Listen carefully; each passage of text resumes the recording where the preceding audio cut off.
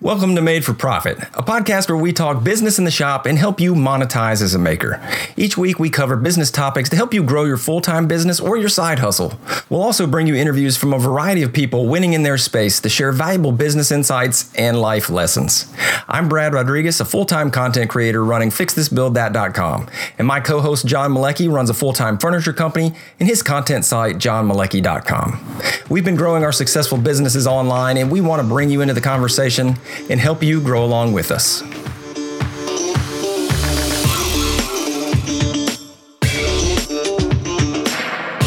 Welcome to episode 34. 34. Dang it. Failure. We all deal with it on a weekly, if not daily basis. Some fails are small, like forgetting the show number, but others are big, like closing down a business. We're going to share some of the failures we've had along the way, what we learned from them, and how we keep moving forward in the face of adversity. John, I didn't even tell you I was doing that. That was awesome. No. It was like a genuine response. It was. Dude, I'm loving the new audiobook you recommended. That is a killer one. StoryBrand? Yeah, man. Yeah, I've recently been cruising through a lot more audiobooks, either whether I'm in the shop, in my car, or I got a new Alexa. So when I'm washing dishes, I fire up the audiobook, and I've been consuming a lot more. The last book, as you mentioned, is called Building a Story Brand. It's by Donald Miller.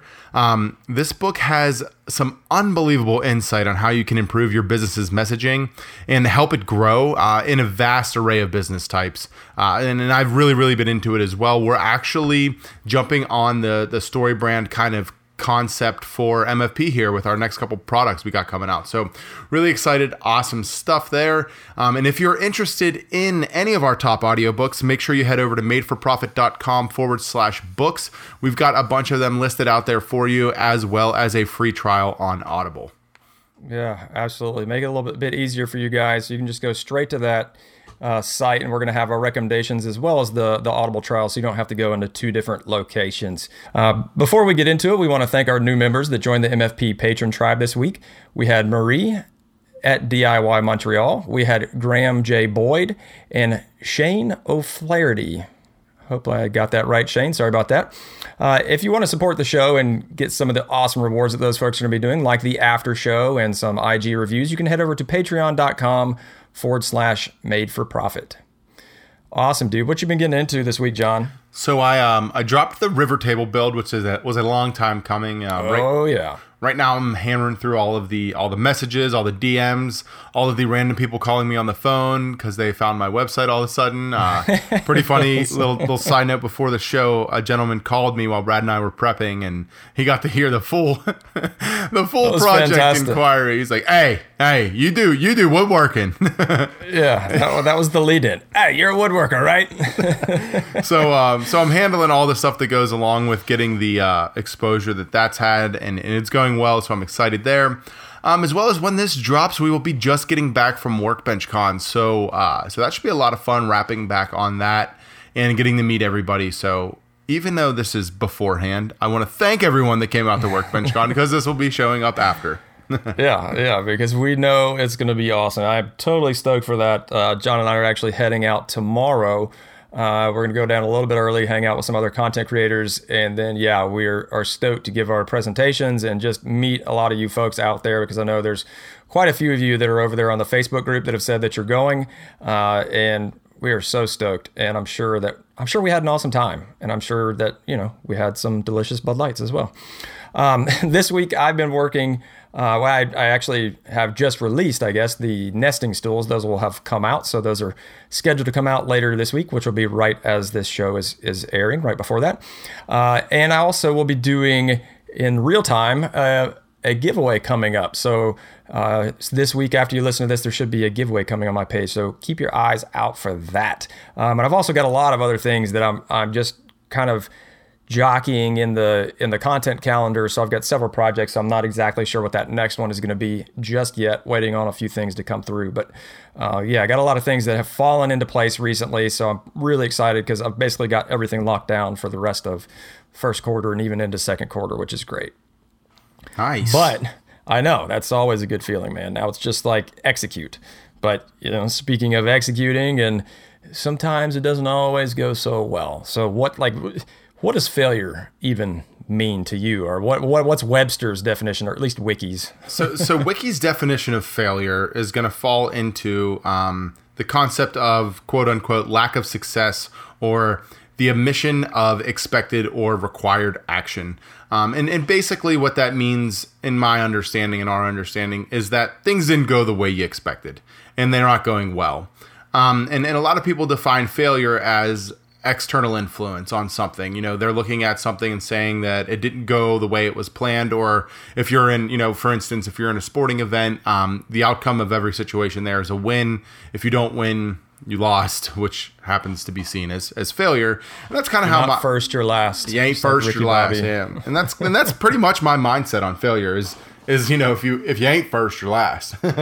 But that's because coming from athletics, everything is extremely black and white. And me, for instance, I'm a very black and white person. I do not like to hang out in the gray matter or the confusion zone of where you don't really know if like things are good or bad. I'm a very much, you know, try to look at things and go, in this situation, I wanted this result. It didn't happen. Why didn't that happen? Take the steps to get it there for the next time, not make an excuse on why it didn't. And I think that has a lot to do with my outlook on what failure is, and that there's nothing wrong with it. You know, I've gone through a lot of things in life that most people my age haven't seen or come close to that could be considered failing.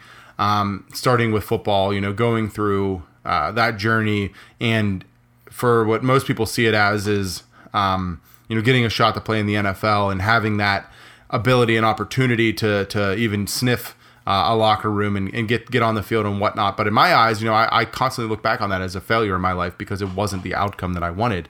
And yeah, it was cool and amazing. And it's not like I'm sitting here and I'm down on myself because of it, but it's just not the outcome or what I wanted. It was not the success output that I wanted. So for me, it was a failure.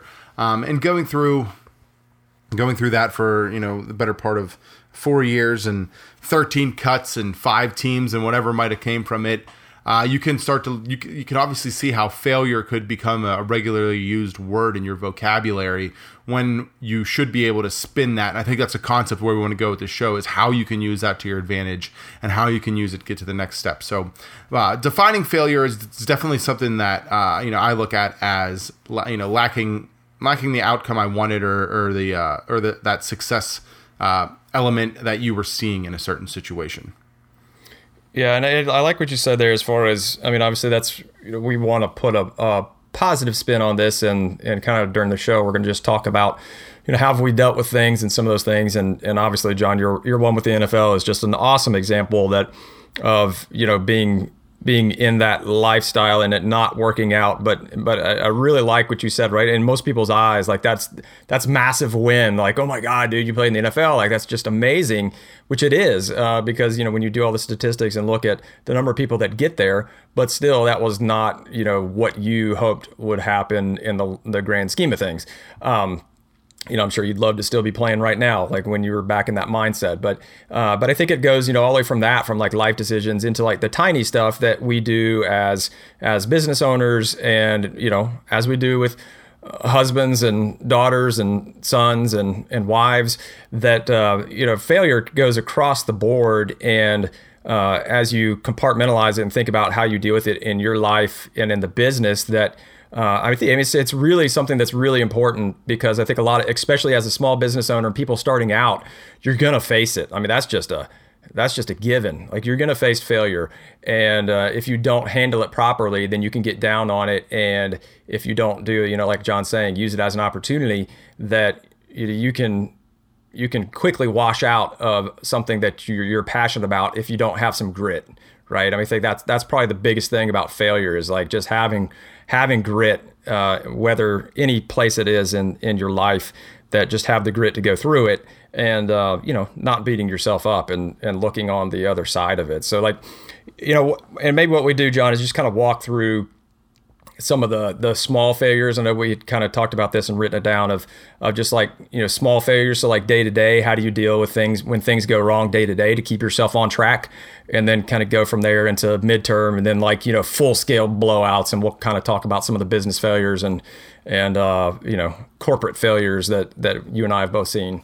Yeah, I think what's interesting about being a maker or woodworker, fabricator, furniture maker, whatever you want to call yourself, is the fact that, in its simplest form, we're problem solvers. What we are individuals who are taking something and trying to create something else out of it, and AKA solving a problem. So in that, you're going to have a lot of little failures that come from each individual project to your day-to-day operations, and even your, something as ridiculous as your scheduling. Like, you could have small failures in that. So for me, on a daily basis, I have to get my mindset right, is something that I think a lot of people don't realize with the failure aspect, is that dealing with failure comes down to how mentally capable you are of handling any situation. So most of us are, so driven and passionate about what we're doing, is that we see these opportunities that come up, and you get like just so into it that you want something so badly, you lose your I guess your mental psyche and the reason you're doing it, and that you just become extremely driven and focused on the outcome,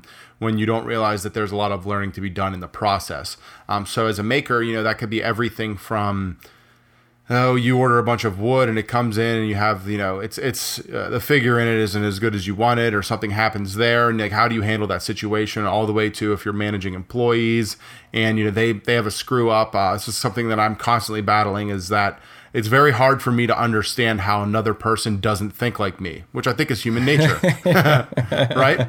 So, but that's human nature, it's for me to see a situation and look at something and know what I want and how to get it done. It doesn't happen the same way for everybody else. So having an employee, for instance, he does something or they do something and it doesn't have the outcome that you're looking for.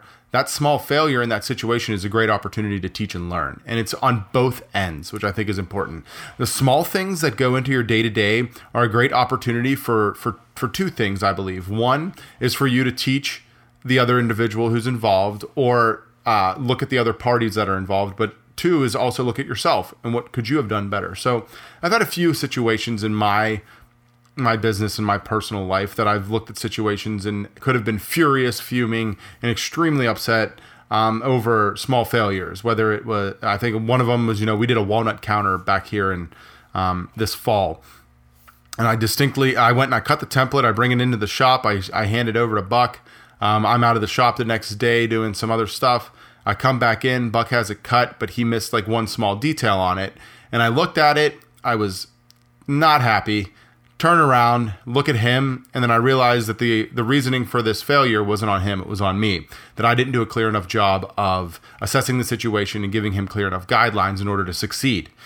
So looking at that failure of that moment, I was able to learn from that situation that I needed to be a better teacher, or I needed to be a better leader in that situation. And I personally look at all failures and all good in my life as well in the same light. And it probably comes from being a lineman, my hands in the dirt kind of thing. And when people are winning, the quarterback or running back or whomever is up on the pedestal, is up on the, getting the trophies and handling the limelight, while the rest of us are in the dirt and just enjoying being part of a winning team. Also goes the same thing for failure. When people start pointing fingers, you have to be able to put it on yourself and realize that I could have done better. I should have been better. So small things in day to day, you happen to have projects that you could have a joinery method goes wrong, or, something splits or breaks or whatever in whatever you're doing. But those are great opportunities for you to learn and look at those small failures that could possibly come and get better from them. And that's kind of how I stack to do anything in my life. It's a small, then medium, large, and full scale. Right. I guess it kind of goes back to like the goal setting concept, and for me, that's something in the small category that I think is very easy for all of us to pull a little bit of insight from and try to get better on a daily basis. Yeah, and at this point, I embrace them, man, because I used to get really wound up, and I still do. I've mellowed, man. You should. I'm glad. You're the guy in your 20s, and we're not both in our 20s. It's because this show would just be off the chain. I think it's crazy now. Yeah, back in my 20s, I used to get really wound up, and I had a short temper and all this stuff. And I've mellowed out in my older years and matured as I've gotten kids, because you have to, or you'll go crazy. Especially, but yeah, just doing the doing just the little basic stuff. And those are the things that I think a lot of us run into, and we're like, the first response that mine usually is like, I'm so stupid. Like just this the nesting stools.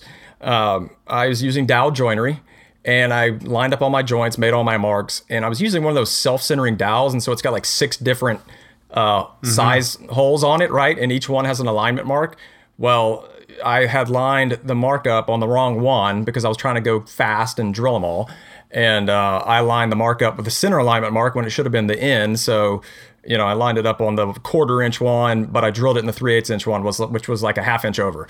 So I drill it down and I take it apart, and I was going to leave it. I was going to leave that part in the video, and I took it out, but I left out the educational piece of it. But I just I pulled the drill out and I just looked, and I took the jig off, and I was like, ugh. It's just like that guttural, just like, oh, that's the sound of failure.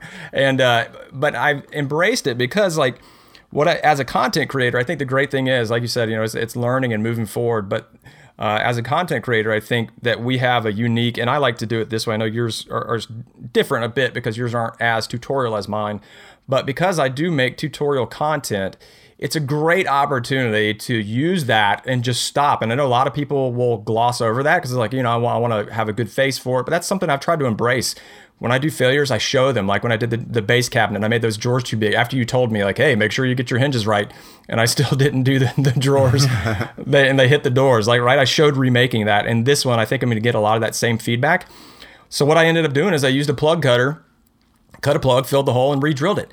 And it turned into an awesome piece of Instagram content that had like 400,000 views on it, and then it just turned into I added, maybe 45 seconds to the video. But I said, hey, look, if you mess up, don't worry about it because you can plug it, use a plug cutter, cut out a plug, put it in. You'll never notice it. And it helped because mine was under an apron, so it was kind of hidden. But anyway, I like to embrace it because you can help educate other people. And I don't have, for you, you've got an employee, right? And so it's cool. You have that learning opportunity. For a lot of us who are in our shops by ourselves, it's like, okay, this is just on you to remember not to do it. And the best part of that story is that I did the exact same thing 10 minutes later. Yes. And that time, that's what it was like, it's the old fool me once, shame on you, fool me twice, shame on me. It was just like, are you kidding me? Did I literally just do this? Did I literally just do this? And I think what you're alluding to is that there's so many little opportunities to get better in our day-to-day actions that you can learn from. And I'm sure you look back on that situation when you were done and you were like, I need to slow down and stop trying to speed through everything. And that's a great opportunity to self-reflect and learn from a small failure in your daily process. That's not something catastrophic. It's not like you build a client something and then you realize on the back end that it's 3 times as expensive and you had to eat it all and you don't have enough money, like I did with the glass in my river table. That's those are things right. that you can become that get extremely overbearing, that could be catastrophic to a project or your business. What I think is great is that you touched on early is your first response initially to any type of failure or adversity is usually emotional, and a lot of us look at things emotionally and give responses that aren't logical. And you see that situation, you get super upset, you throw the jig at the wall, you storm out of the shop, you start cursing at your dog and your whomever else because you're emotionally reacting to that situation and you're not actually cognitively thinking through a logical response to what happened there.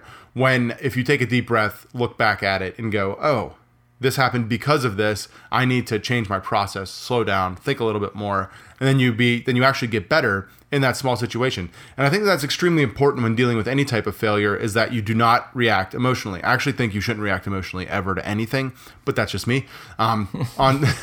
Robot, I am a robot, which is hilarious to hear from you, by the way. I'm an emotional person, but you're like a ball of emotions. But you have to react. I think, and if you have to react logically to any situation in order to have the correct outcome you're looking for. It's like my life motto: you never get too high, never get too low. Just keep sawing wood. And that's kind of like how I've chosen to live, because I understand that in the good moments they can always go away, and in the bad they're always going to go up. And because of that, I try to take emotion out of my responses to certain things.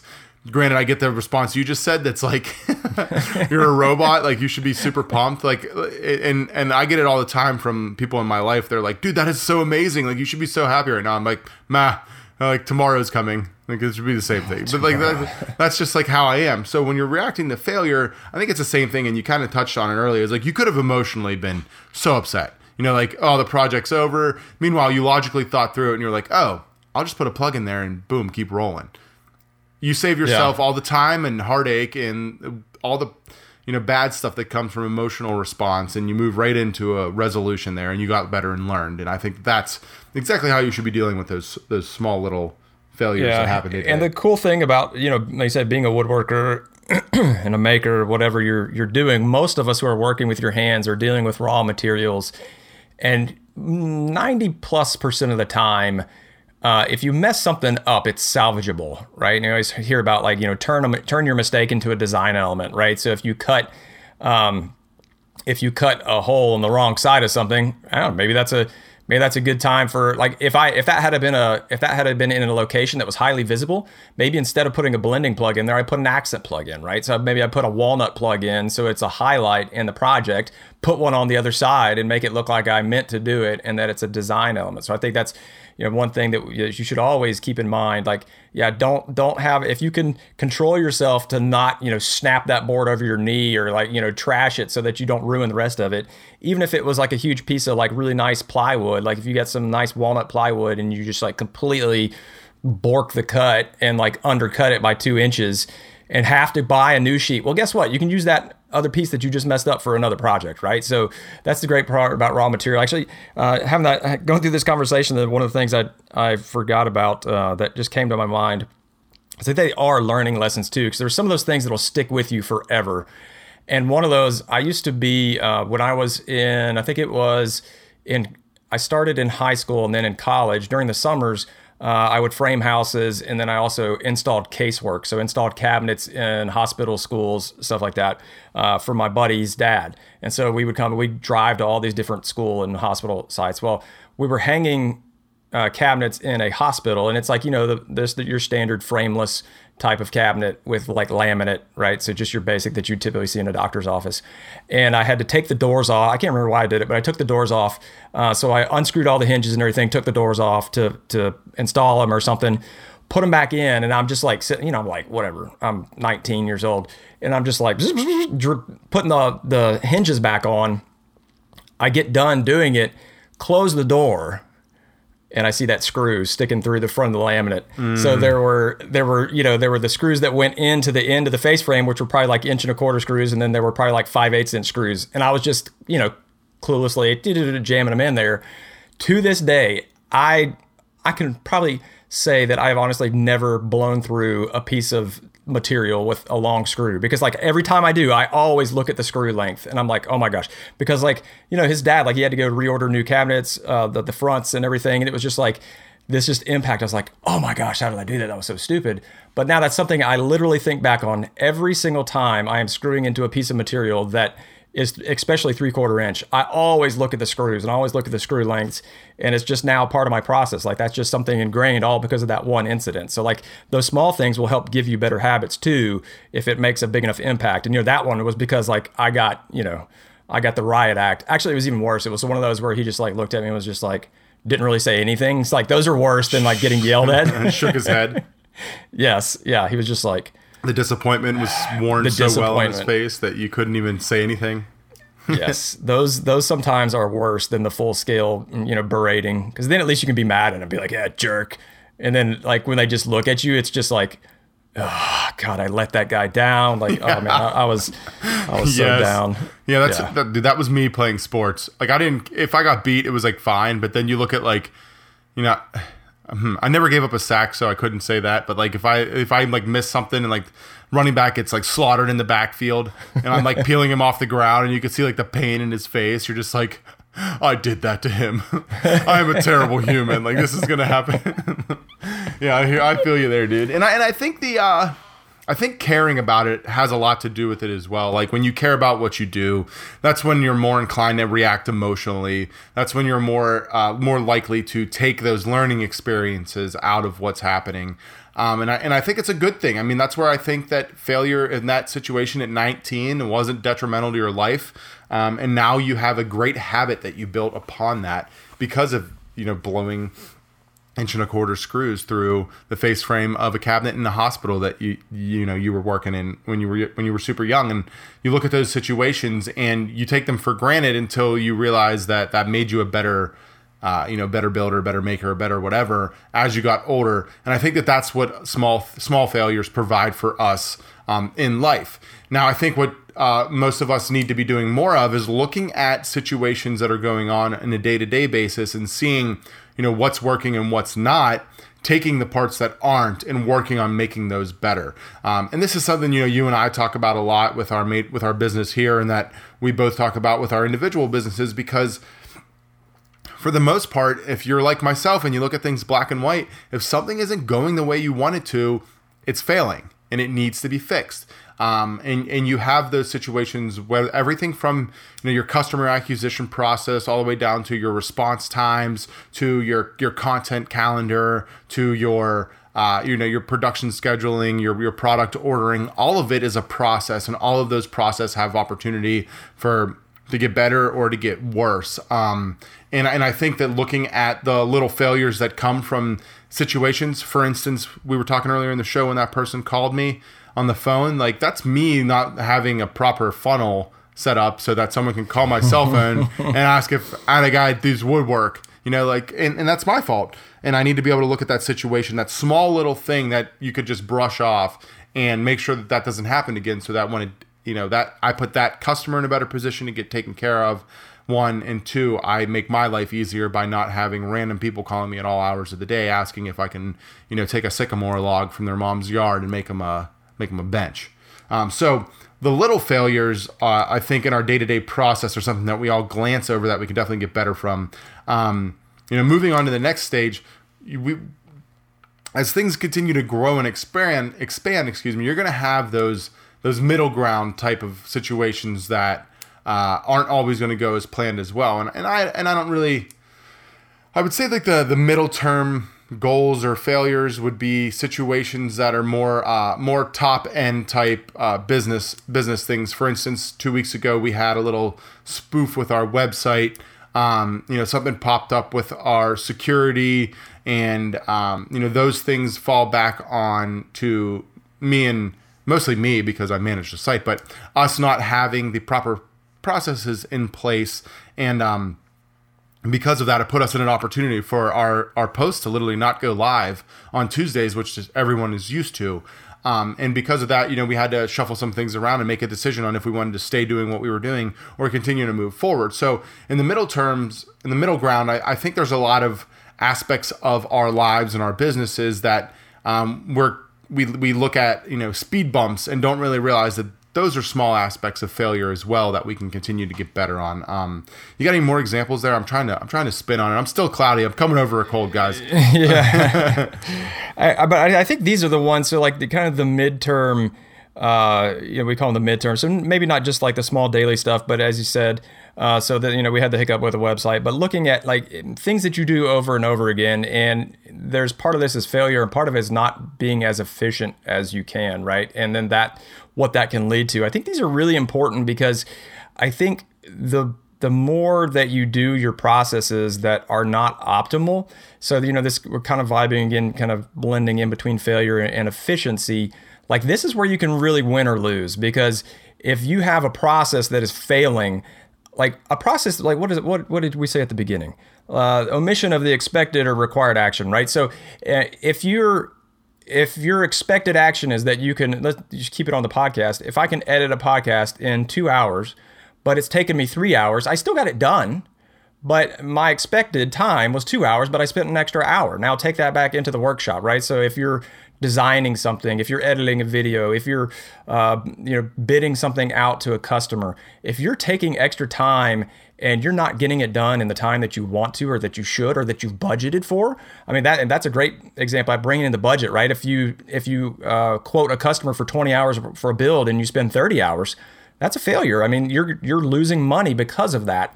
And those are the midterm things that I think can eat away at your business, that if you don't take a step back and look at them and address them and understand why. And so maybe the failure is that, so going back to that quote, so if you quoted 20 hours and it took you 30, there's two opportunities there. One, you quoted wrong, so you have a failure in your quoting process, and really it should take you 30 hours. Or two, you messed something up in the process, or whatever, you did something that should have taken you 20 hours that took you 30. And those are super, super important for your business to get a profitable business, and to be able to take a look when things don't go as planned and adjust as necessary. Because if you don't, then that starts leading into what we'll talk here in a minute is the big time failures, right? Yeah. And I think the important aspect of what you're saying is to recognize it. We all want to get things done. Like a lot of us base our lives as entrepreneurs, business owners, as getting things done. There's checklists upon checklists upon checklists. And if you're knocking things off, you feel like you're winning, when really you should be looking at what Brad said there is the process. And if you are hitting the parts of the process the way they're supposed to be done. Great example there with allotted time for a project. If you're working in a manufacturing facility and you got to take an extra 5 minutes to do anything, think about it in the terms of an assembly line. You're holding up the whole line, and that costs money, and that costs a lot of money in large scale operations. And you should be treating your business as a large scale operation like that. So, why did that happen? So what you do is you sit back on that moment and you go, why did something take me 30 hours over 20? And you break it down. And this is the part where I said before is that you need to look at the situation and learn from it. And by learning from it, you can get better for the next time that it's going to happen. So you break it down and you look at what happened and why it happened, whether it was in your control or out of your control. So say you needed to order, 100 board feet of walnut, and your distributor was 2 days late because there was a snowstorm. All right, completely out of your control. But on the other hand, if that stuff comes in on time and it takes you an extra day and a half because you wanted to save, 10 cents a board foot by not having it milled S4S for your project, and you did it yourself, except you didn't budget enough time, now that's you understanding next time you're ordering your stock milled. Or you get into the later parts of the project and you wanted to do mortise and tenon joinery, and you're using your hollow mortise chiseler, and you realize, oh crap, this took me an extra 15 hours. If I'm billing 15 hours, what is that? $50 an hour is $300? No. Wow. I hope not. Yeah. John still said, I think that's like $750. 700, whatever it is. You look at the cost of the lost wage on the job itself, as well as the amount of money lost on the next phase of the job that you could have been doing. And then you realize, oh, I need to buy a domino because that's going to save me time and I won't make the mistakes that I made, and, blah, blah, blah. So these little failures in your process when it goes into creating an actual project are going to be the parts of your process. I guess I'm just going to keep hammering the process, are going to be parts of your build process where you're going to be able to find strangleholds, or what's the word I'm looking for, Brad? Bottlenecks that you're able to fix. And those are going to come from small failures from you being able to self-reflect and evaluate on those processes. So, yeah, cloudy, it's man. All good, man. I know. We're cloudy with a chance of meatballs over there. We have, I think, another opportunity to kind of point at, I like what you said about the weather, because I was thinking about that, like about failure and about, okay, well, in your control, out of your control. But I think that, going back to you having complete and total control and ownership of your business, like you said, if you had ordered something, let's say you ordered some material and it didn't show up because of the weather, I think that would be, a lot of people be like, gosh, those guys, they hosed me, and it's their fault, it's the weather, whatever. But then looking back on that, I think even if it's something that's seemingly out of your hands, you should still take a look at it. So could you have ordered that a week earlier? Like, right? Were you cutting it so thin that it had to get there on time? Are you giving yourself enough buffer? Are you ordering in quantity that you have backstock, depending upon what kind of production, facility you run and like how much you put out? Like if you're selling, I was watching just this morning, like Matt Plumley blows my mind. Like dude is up at like 3 a.m. every morning, like working in his shop, and then he goes to work. Like it blows my mind. But anyway, he does from Gotwood Workshop. He makes these arrows on Etsy, and so he's got a production line down. And if he's making whatever 50 of these a week, if he's going out and buying the lumber every day, right? That clearly doesn't make any sense, right? So he's probably buying it every week or even every 2 weeks or whatever. Like he's going to have a stash of lumber. So if there's a spike in orders, that he can react immediately and he doesn't have to go out there. So think about those things. Like what are the risk mitigation factors, right? Going into my corporate lingo, anytime you have a failure, you want to be planned for that. So there are some failures that you can plan for and plan around, and like weather and delivery. Way you can get around that is ordering earlier, understanding what you need and getting that order in immediately when you know it, instead of being like, oh yeah, I got time and I don't want that stuff to clutter up my shop. You're taking a risk. So there's parts of reacting to failure, and there's a whole nother conversation, I think, around setting yourself up to avoid failure. And that would be like risk mitigation, right? And that's a whole thing. There's some really cool spreadsheets I could send you, John. There's this one called a Failure Modes Effects Analysis, an FMEA in Six Sigma. Blow your mind. And there's probably like 3 people out there that are really laughing to themselves, because I know some engineers listen to this too. But yeah, Six Sigma, man. We got you covered. When I took cost accounting in college, I was mind blown by it, and I'm still sitting on that mind blow from 10 years ago. So I'm cool. You don't need to send that over. You're good. Okay. I'm all right, but I do appreciate it. But I mean, you got a great point there. Is it? You look at what was the FMEA? FMEA, Failure Mode Effect Analysis. So when you look at failures, the first word of the analysis, and you look at how high-end businesses function using that to look at, you have to sit and look at yourself as a small business and go, I have to be evaluating the failures and bottlenecks in my business in order to get better. And I think that those are just some great examples there. And you can literally start to break down so many parts of what's going on in your life in order to find where failure is and how you can get better at it. I mean, and this is what being an entrepreneur is. This is what you and I do on a daily basis with MFP. I mean, we're super excited because we're always, growing and getting better, but we're also bringing on, some outsourcing opportunities in the business in order for you and I to focus on what we want to do and provide better content and better products. With our own businesses, we're fortunate to have Made for Profit in this relationship where you help me get better at certain things, and then I do the same for you, and vice versa. So like find that opportunity in your own personal life and small business where you can reach out to somebody if we're not giving you enough information here on MFP, and go grab a little bit of knowledge or look at somebody who's doing something better than you. I think the next step in failure evaluation is finding somebody or someone or some situation that's doing it better than you are, and look at how they're doing that and then implement it into what you're doing.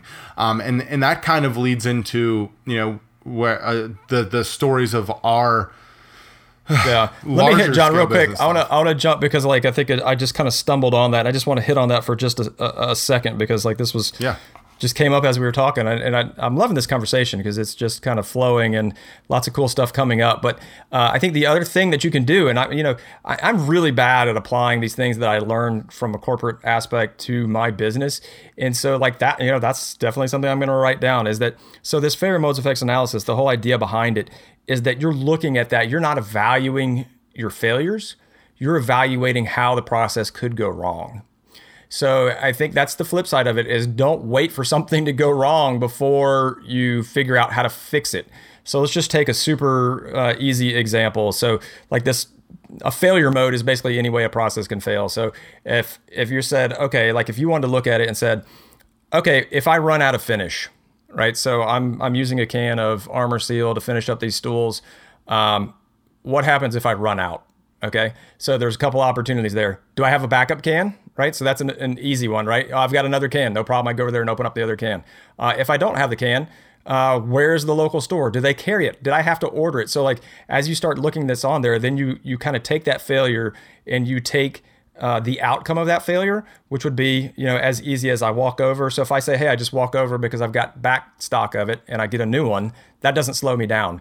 If it's a specialty item and I have to wait a week for it, then now I have to make a completely different decision. Do I use another finish? I've already got this thing halfway finished. What do I do?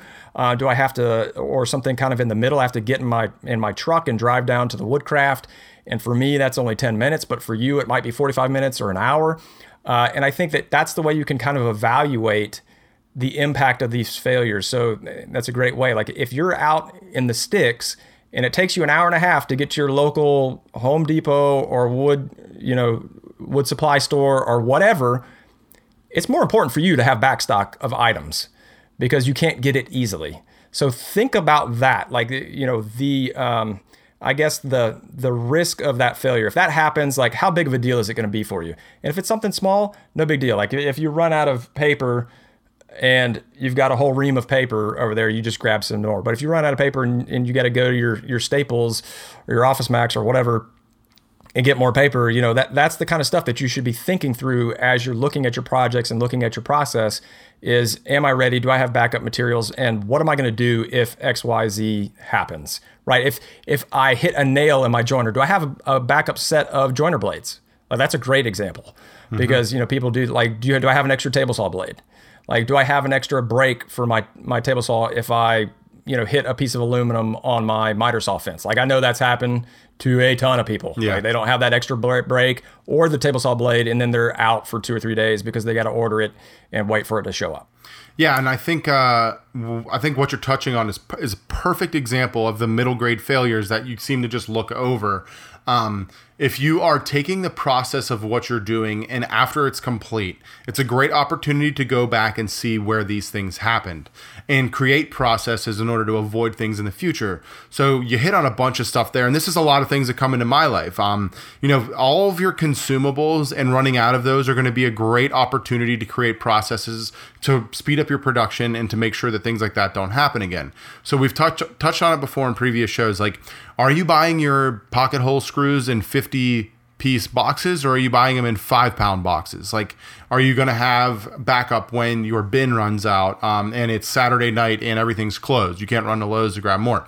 Or are you going to create a process in which you understand, beginning of each week, I go through my inventory and know I have this project, I have, X amount of whatever was going on in there, and you have a little checklist that takes 15 minutes before each project starts, and you go through things to make sure you don't run out of finish, or you don't, like, the stupid little stuff is what catches you, right, Brad? Like the Buck's been in there for like weeks now telling me we need to get foam brushes, and I've ordered foam brushes like 8 times. I don't think he realizes he just runs through them. But like something that small, if you don't have a foam brush and you need it, and then you're like scrambling, that's like 5 minutes here, 10. It's always the worst thing too. So it's like the 25-cent item, right? Yeah. It's not the new table saw blade. You're right. It's like the gloves or just the screws or the glue, or, we were just talking about glue. It's like, it's the little stuff that'll get you because it's not a big ticket item and you don't think about it. But then like something as small as that can shut the entire process down. You know? Especially for one-man shops. So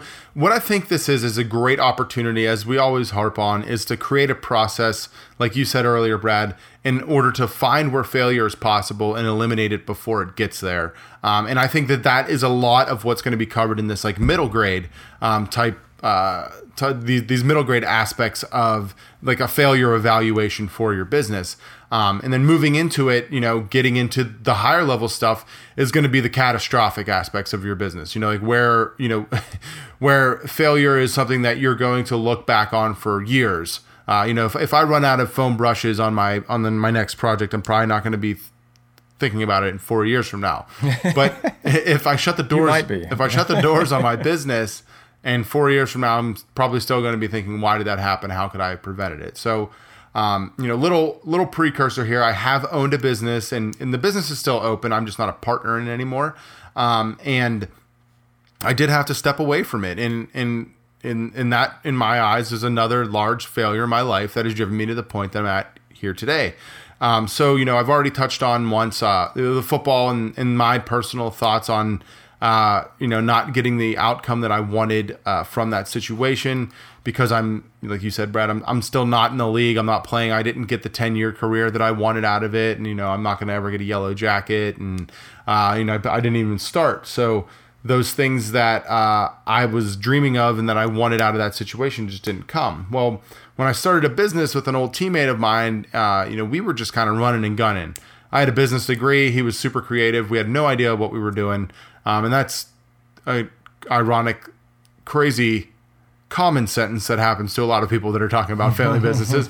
Yeah. So we get into it, and man. We started this. Just felt good. Yeah, we started this creative studio. We had a good relationship at the beginning, and we had an idea of what we wanted to do, and we were just hustling. I mean, like, we were making money and things were fine, but we didn't understand a lot of the ins and outs of higher level business with owning a physical studio and understanding the amount of income we were making per square foot and blah, blah, blah, blah, blah, blah, and having tons of overhead and employees and an unusable space and insurance and liability and all kinds of just stuff. It just ended up becoming a conundrum of unregulated processes, constantly, and I think this is a common term, constantly putting out fires because things are just going wrong left and right. And there was never ever taking a step forward. It was just trying to stay where we were and not have things go backwards.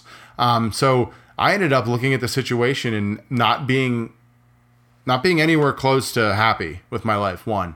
And two, it drove a massive wedge between myself and my partner's relationship. And I had to walk away from it, and it sucked because I had a lot of time invested. I had a lot of money invested into this old business, and I just had to eat it and basically just take it on the chin and move to the next stage of my life, which happens to be where we're at now. But looking at that failure, I look at my business now, and I look at the day-to-day operations, and I look at the what I'm doing and how I'm doing it. And one huge thing that I wasn't doing when I was at the studio was learning. I wasn't consuming any type of learning material or anything outside of where I was at that point in my life because I didn't realize the vast opportunity to do that, one. Two, I didn't realize the benefit of consuming audiobooks and taking workshop classes and learning videography and photography and how to market properly and then networking with other people that are running small businesses similar to what you're doing. Like, I didn't see any of that because I came from athletics. And what's crazy in athletics is you have a coach who tells you what to do and then tells you how to do it. And all your job is to just do what they say to the best of your ability. Execute. And all you got to do is execute. It takes the thought out of it. So I thrived in that situation. I was trained in it, and I looked at the situation. I had my partner. We'd come up with an idea, and we'd execute.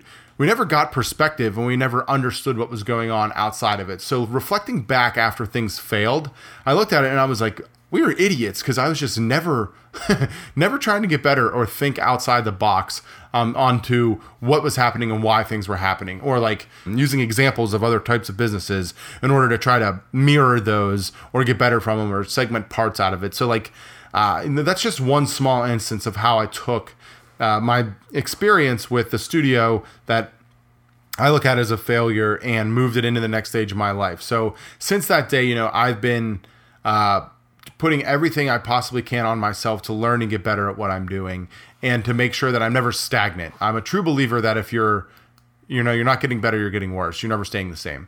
And, there is this great situation of where I walked away from something and took everything that I saw as bad. And now I'm trying to turn all those things into good things going forward. And I could talk about this for hours because if you ever fail in a business, you're going to realize there's 100,000 reasons why, and not just one thing particularly. Yeah. And I think what's interesting, John, is that most big failures too, like when things really go south at that level, it's never immediate, right? It's never a singular thing. It is, and we kind of hit on it in the mid, but it's a slow fail, right? It is things just going wrong, things building up, things not being addressed. And I think you hit it right in the head, right? You guys weren't doing what you probably should have been doing, and that led to a lot of stuff that was just not being done. And I'm sure all that culminated in arguments over direction of the business and which finances and all that stuff. But, for me, same thing, like I'll relate it back to kind of the corporate life because, for me, I like going back into like the life direction. What do you want to do? And getting into corporate America, like I was stoked. Like when I first started, I actually started working at GE Aircraft Engines in Cincinnati, Ohio. So I started working there as fresh out of college, a mechanical engineer, and I was having a blast. And there's a lot of hands-on stuff. And but coming straight out of it in mechanical engineering, I started into design. And basically, like a guy sat me down and was like, "Hey, dude, I need you to analyze the vibrational signature of these test engines." And he like legit. So this was what, 2000. He legit like slapped down like 1,500 sheets of paper and like handed me a ruler. And I was like, "What?" And so I was like, "This is a fail right there." Like, wow. It was. Yeah, it was enlightening. And so and then there was a couple other things, right? So that job was not a great fit. But then luckily for me, that was actually a co-op. And then, so when I went in full time, I went into operations. So I kind of went from design, which I thought I wanted to do, like using AutoCAD and actually designing parts and stuff like that.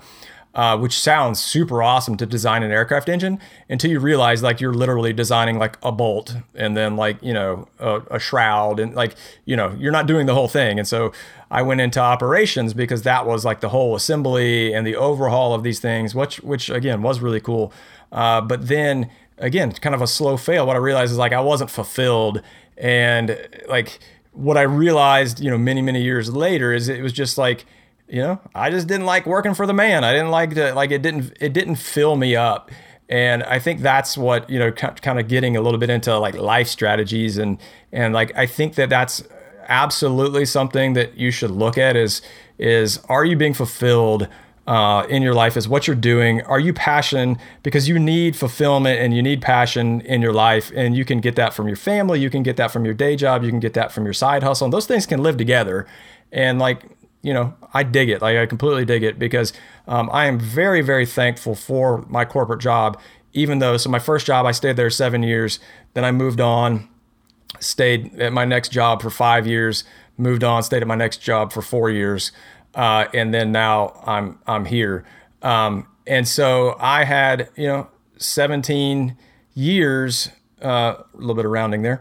I had 17 years in corporate America, and like that was a very slow failure.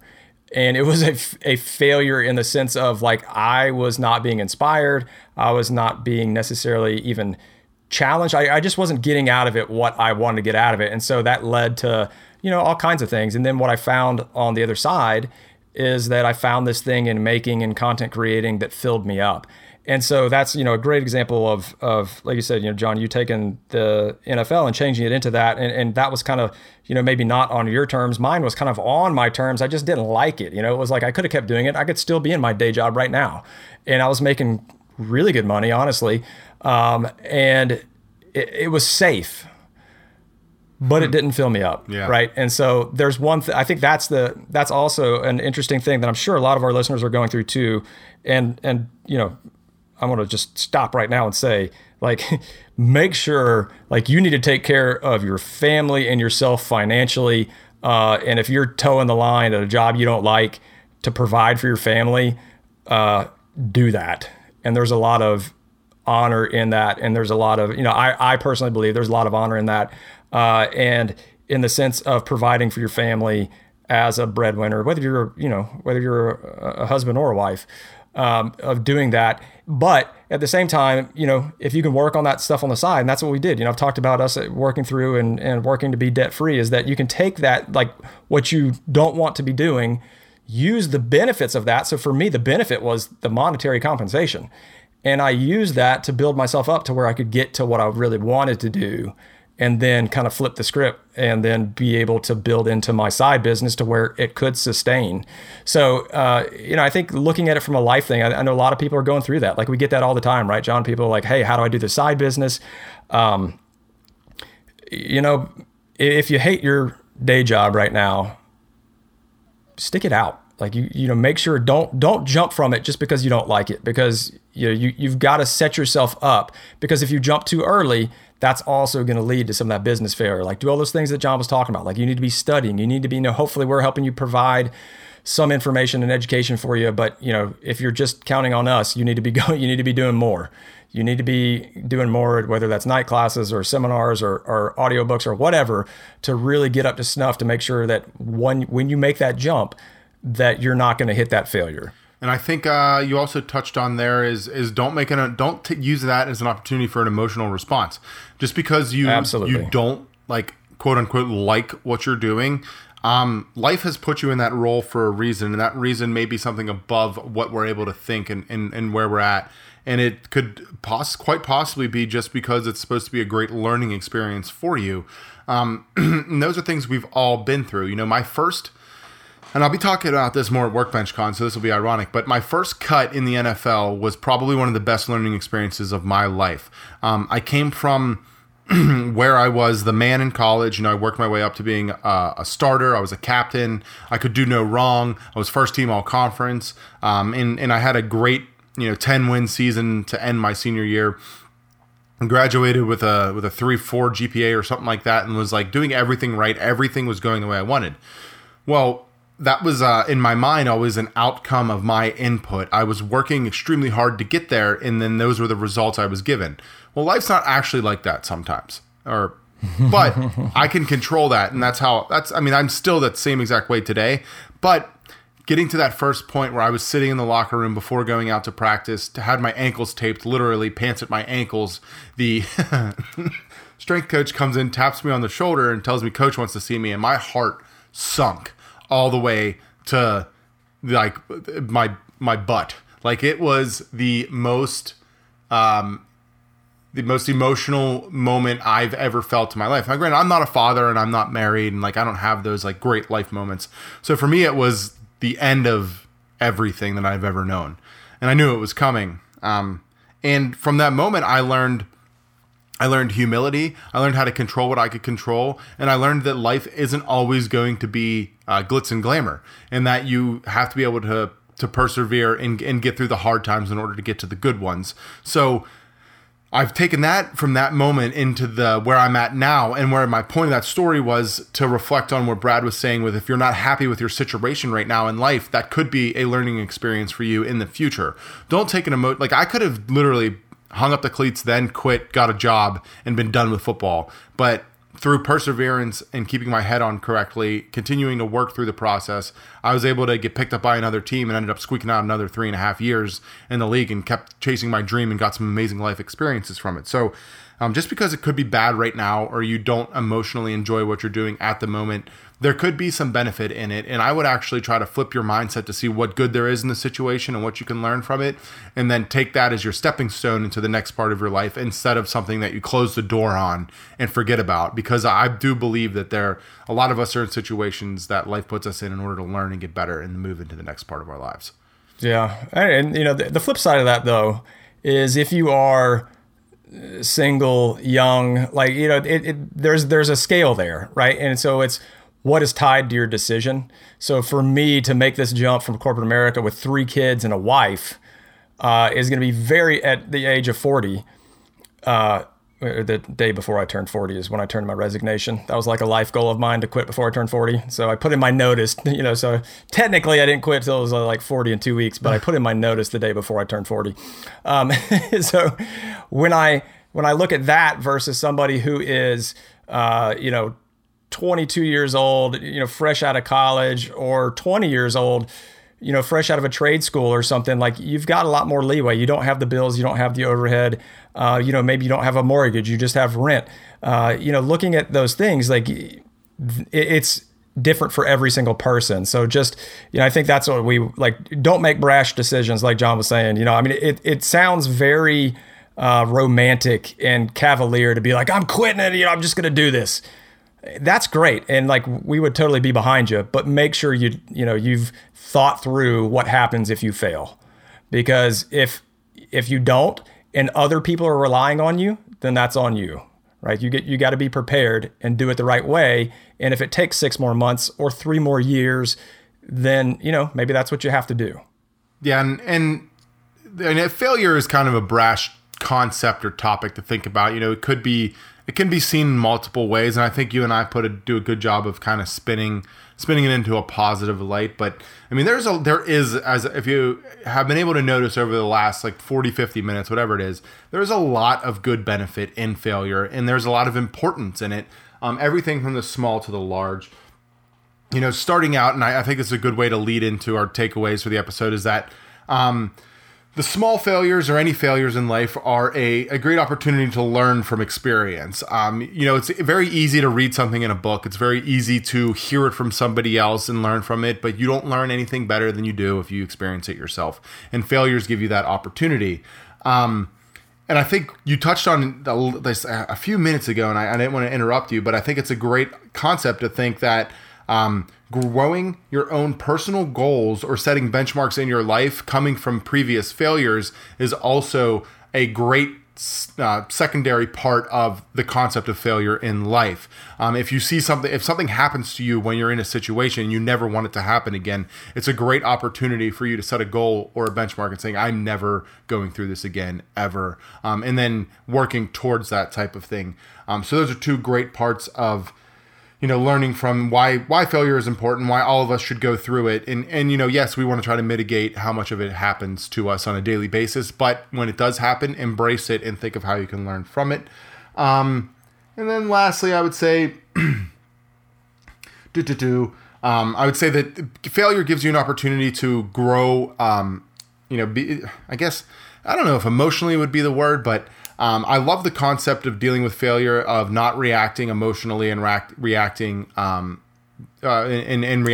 a way that is thought through and in some way that is going to be beneficial to the future. And that's a great learning experience for life. You get punched in the face on a daily basis by things that you can't control. How are you going to react to them? You know, that's going to dictate the outcome of what's going on for you in life. And I think failure is a great situation that provides you with those opportunities to learn and get better on how you cope and how you're going to deal with, you know, all of the you know, the litany of things that happens to us on a daily basis.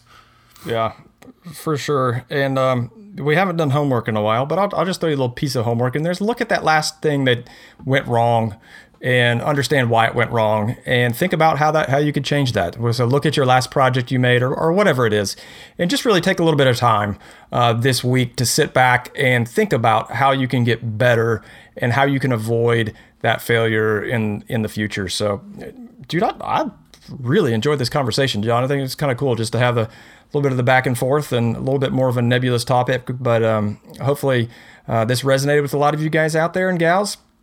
And let us know if you want to hear kind of more topics like this that aren't necessarily, you know, tactical ones and zeros out there. Yeah, absolutely. Cool. Well, we will be heading into the after show now. So like we mentioned at the top of the show, this is for our patrons. We do about 20 minutes every week where we answer questions direct from them. So if you'd like to be part of that, again, you can head over to Made for Profit. You can head over to patreon.com/Made for Profit if you want to be part of that tribe. All right, John, let's head on over there, buddy. And then we got to get to Workbench Con. Let's do it. See you guys. So thank you guys for checking out the show. If you'd like any more information, you can head over to madeforprofit.com. We'll have our show notes as well as our email list subscription you can sign up for. There you'll receive tips of the week as well as all of our other actionable content. If you're digging the show, we'd love to get a 5-star review over on iTunes, and we would greatly appreciate that. If you have any other questions or suggestions, you can email us at madeforprofitpodcast@gmail.com. We'd love any of your input as well as any of your future show topic suggestions. You can hit us up on Instagram at madeforprofit, where we will be answering your questions and giving out tips to help you grow on your own social networks. So once again, we really want to thank you guys for tuning in, and we will catch you on the next episode.